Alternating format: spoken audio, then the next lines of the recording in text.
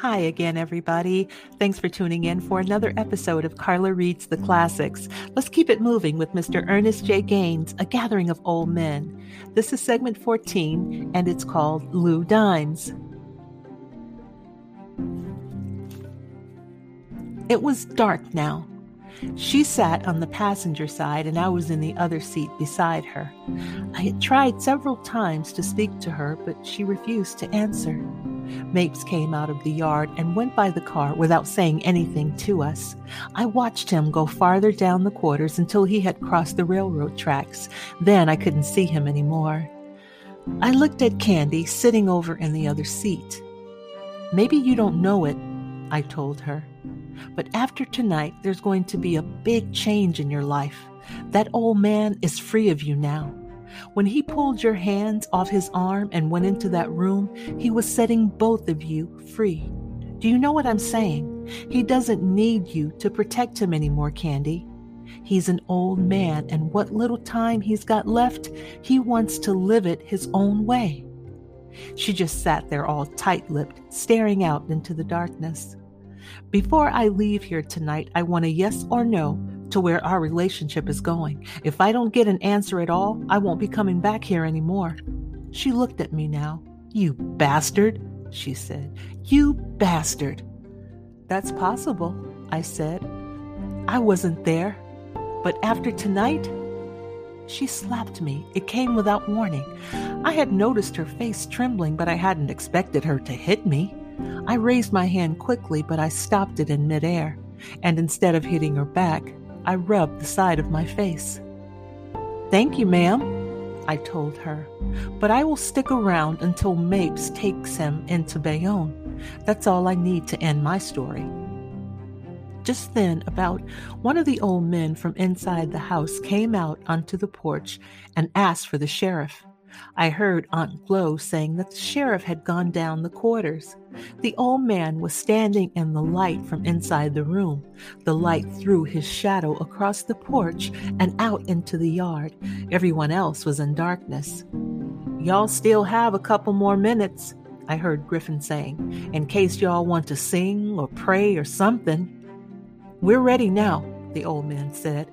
It was Gable. I could tell by his quiet, even voice. "Well, you're going to have to wait a while," Griffin said. "Don't worry, he won't keep you waiting long." Gable came down the steps. He had his gun with him. "Where you think you going?" Griffin asked him. Gable didn't answer him. He came out to the car where Candy and I were sitting. "Y'all seen which way Sheriff went?" he asked. "Down there," I said, nodding toward the field. "Wait, I'll get him for you." While I blinked the lights a couple of times, Candy tried to get some information from Gable about what had gone on inside the house. He shook his head and told her that he was supposed to talk only to the sheriff. After blinking the lights again, I saw Mapes walking back. Gable went toward him, and they stood a moment talking, and came back together. "Come on inside," Mapes said to me. "You might as well come along too," he said to Candy. "Seems like you did all that work for nothing." "What happened?" I asked, getting out of the car. "Let her tell you," Mapes said, jerking his head toward Candy. "I did it," Candy said. She had gotten out on the other side. "I'll swear to it in court." "And Charlie?" Mapes asked her. "Charlie?" I said. "Big Charlie?" "That's right," Mapes said. "Big Charlie." We went into the yard. Mapes told the women and children they could come inside too. He went into the room first, then Candy, then me, and the rest followed. The place was stuffy and crowded. Everything about the place said the occupant was an old man without a woman. Charlie was sitting on the bed when we came in. Even sitting down, he was nearly as tall as some of the old men standing around him. After we came in, he stood up and pressed his shirt tail inside his pants. He was about 6'7". He weighed around 275 pounds. He was jet black with a round cannonball head and his hair cut to the skin. The whites of his eyes were too brown. His lips looked like pieces of liver. His arms bulged inside the sleeves of his denim shirt, and his torso was as round as a barrel. He and Mapes weighed about the same, but Mapes had twice as much belly. He was the quintessence of what you would picture as the super big buck nigger. "I'm a man, Sheriff," he said. "I'm a man." "All right," Mapes said. "I believe you. Now, I want some of you folks to go back into the kitchen or out on the porch so we can have some room in here." The people would not move until Mapes started calling their names individually. When they did step back, it was only a couple of inches, and soon they were pressing in closer again. "Say, sport," Mapes said to Snookum, "how about some more of that ice water?" "Don't start till I get back. Hear, Charlie?" Snookum said. "I'm a man, Sheriff," Charlie said. "I want the world to know I'm a man. I'm a man, Miss Candy. I'm a man, Mr. Lou. I want you to write in your paper, I'm a man." "I'll write it, Charlie," I said, looking up at him. He was 3 or 4 inches taller than I and outweighed me, I'm sure, by at least 100 pounds. "I'm a man," he said. "I want the world to know it. I ain't big Charlie nigger boy no more. I'm a man. Y'all hear me? A man come back. Not no nigger boy. A nigger boy run and run and run, but a man come back. I'm a man." Snookum brought the water jug and a glass. Mapes drank 2 glasses of water and handed the glass back. "Thanks, sport," he said. "Hand it here," Charlie told Snookum. He took the jug and raised it to his mouth, and he didn't bring it down until it was empty. He handed Snookum the empty jug. "I'm a man, Sheriff," he said. "That's why I come back. I'm a man. Parain? I'm a man, Parain." Matthew, standing in the corner by the fireplace, nodded his white head. "You want to tell us about it, Charlie?" Mapes asked him. "I'll tell you about it, Sheriff," Charlie said. He started, then stopped because something else had suddenly popped in his mind. "Sheriff, I'm a man," he said to Mapes. "And just like I call you Sheriff, I think I ought to have a handle too, like Mr. Biggs." "Sure," Mapes said, nodding. "At this point, anything you say, Mr. Biggs. That goes for the rest of y'all around here," Mapes said to us. He was serious, too. He wasn't winking. He looked back at Charlie. "What about Candy?" "I call her Miss Candy," Charlie said. "She can say Mr. Biggs, too." Mapes looked back at Candy, who was standing next to Matthew. When she first came into the room, she hesitated a moment to search for him. Then she pushed her way through the crowd to where he stood by the fireplace. I was too far away to hear her question if she asked one at all, and I did not hear Matthew's answer if he gave one. I only saw a slight nod of his head. "Well," Mapes said to Candy. She nodded. I don't think she really understood why Mapes had spoken to her, but that did not matter. What did matter was that Matthew was free. She did not care about anything else. Mapes turned back to Charlie. "Tell me about it, Mr. Biggs," he said. "Start from the beginning, back there in the field."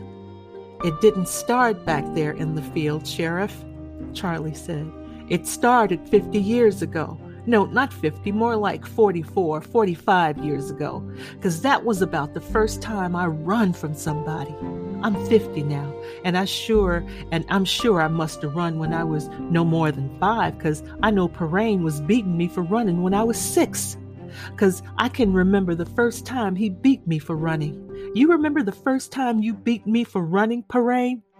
That time Eddie took my tattoo on my way to school? Took my tater on the way to school?" Matthew was looking at him as though he was not absolutely sure he was seeing him there. He nodded his head. All my life, Charlie said. Not to Mapes, not to us, but to himself. That's all I ever done. All my life was run from people. From black, from white, from nigger, from Cajun, both. All my life. Made me do what they wanted me to do, and bust me if I didn't get it right, and bust me if I did it wrong all my life, and I took it. I'm 50 now, 50 years of bussin'. All my natural-born black life, I took the bussin' and never hit back. You tried to make me a man, didn't you, Parain? Didn't you?" Matthew nodded his head again. "It didn't do no good," Charlie said. "It took 50 years, half 100.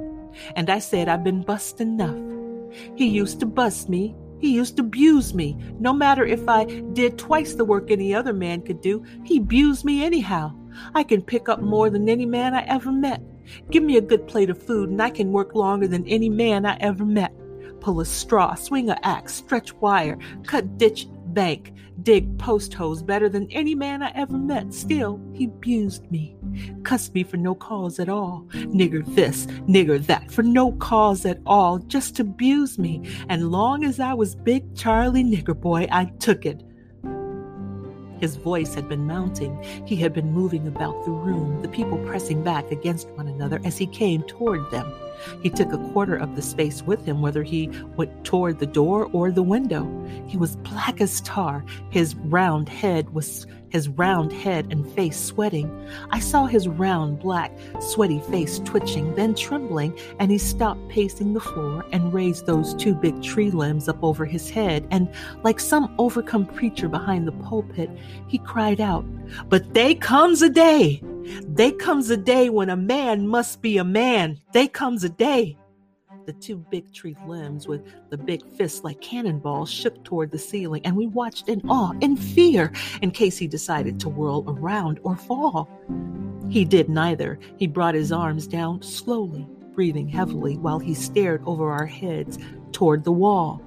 "They comes a day," he said to himself, not to us. "They comes a day." "And, Mr. Biggs?" Mapes said after a respectful moment of silence. Charlie looked at him as if he were coming out of a trance. "You said something, Sheriff? What happened out there in the field between you and Bo?" Mapes asked him. "He cussed me," Charlie said to Mapes. "I was doing my work good. Cussed me anyhow. I told him he didn't need to cuss me like that. I told him I was doing my work good. He told me he wouldn't just cuss at me, but he would beat me too. I told him no, I wasn't going to allow that no more, because I was 50 years old, half 100. He told me if I said one more word, he was going to show me how he treated a half 100-year-old nigger." Charlie stopped and looked at Mapes, shaking his head. Beads of sweat popped out of his skull, running in lines down the side of his face. "You don't talk to a man like that, Sheriff, not when he reached half 100. Mapes nodded, agreeing with him.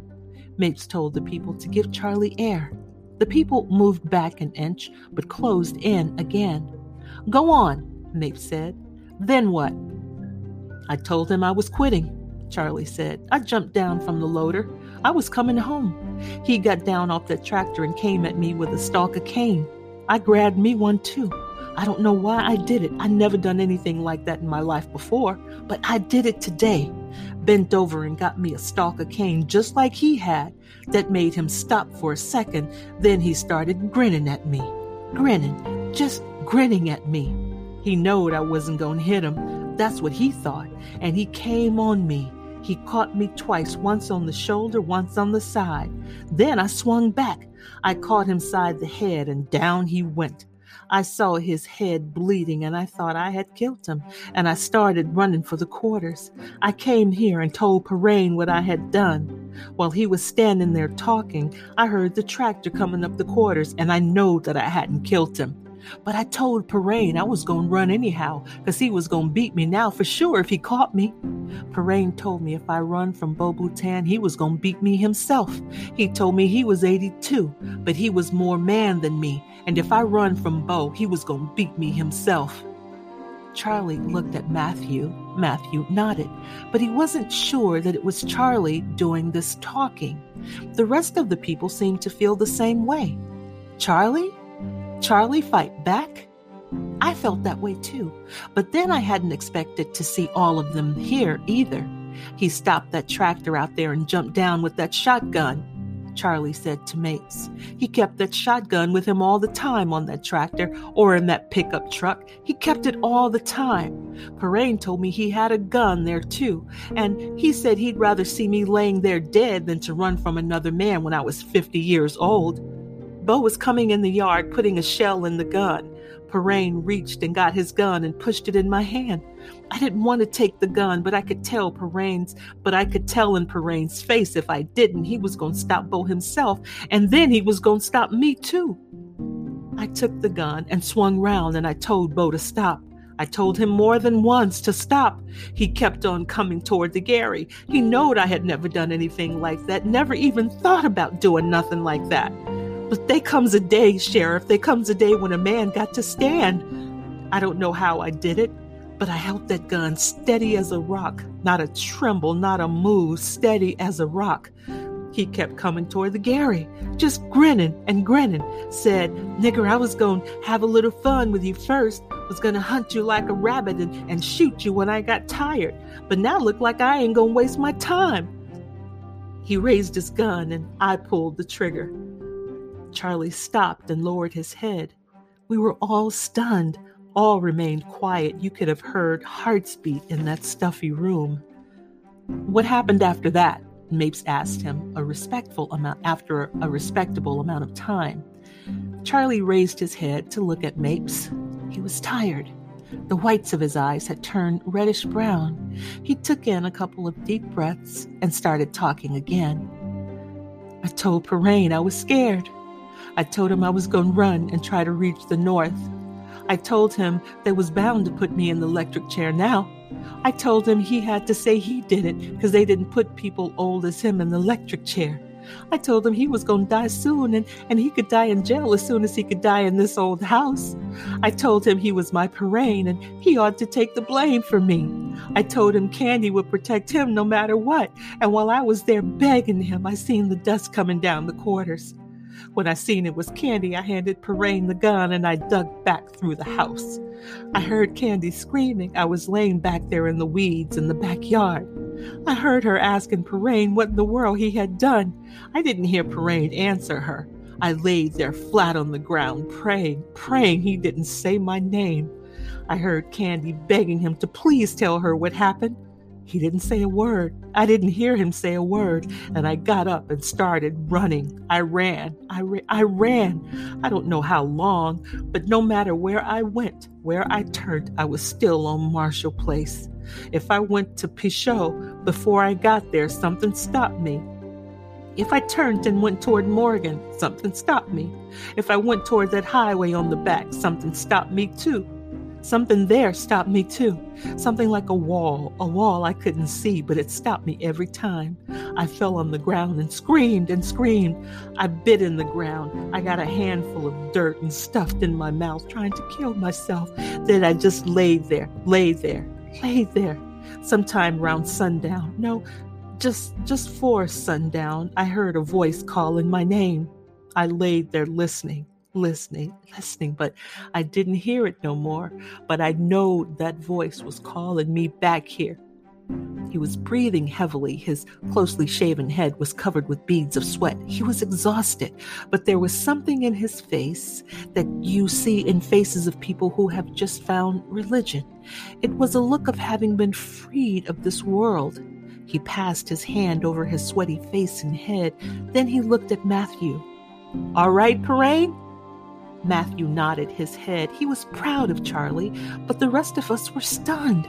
I was still trying to figure out if any of this was happening or had happened. "I'm ready to go, Sheriff," Charlie said to Mapes. "I'm ready to pay. I done dropped a heavy load. Now I know I'm a man." "After you, Mr. Biggs," Mapes said, and nodded toward the door. "What's that you called me, Sheriff?" Charlie asked him. "Mr. Biggs," Mapes said, and with sincerity.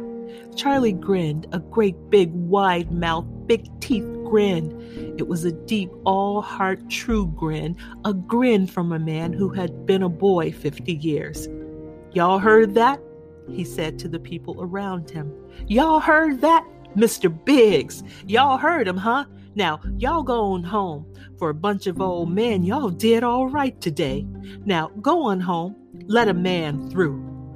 He led the way, with Mapes following. But they had no sooner stepped out onto the porch when a voice in the dark called out, "Hand him over, Mapes." That voice was Luke Wills. That'll do it for segment 14 of Ernest J. Gaines' A Gathering of Old Men. Thank you so much for listening here at Carla Reads the Classics. The story is getting good now. Until next time.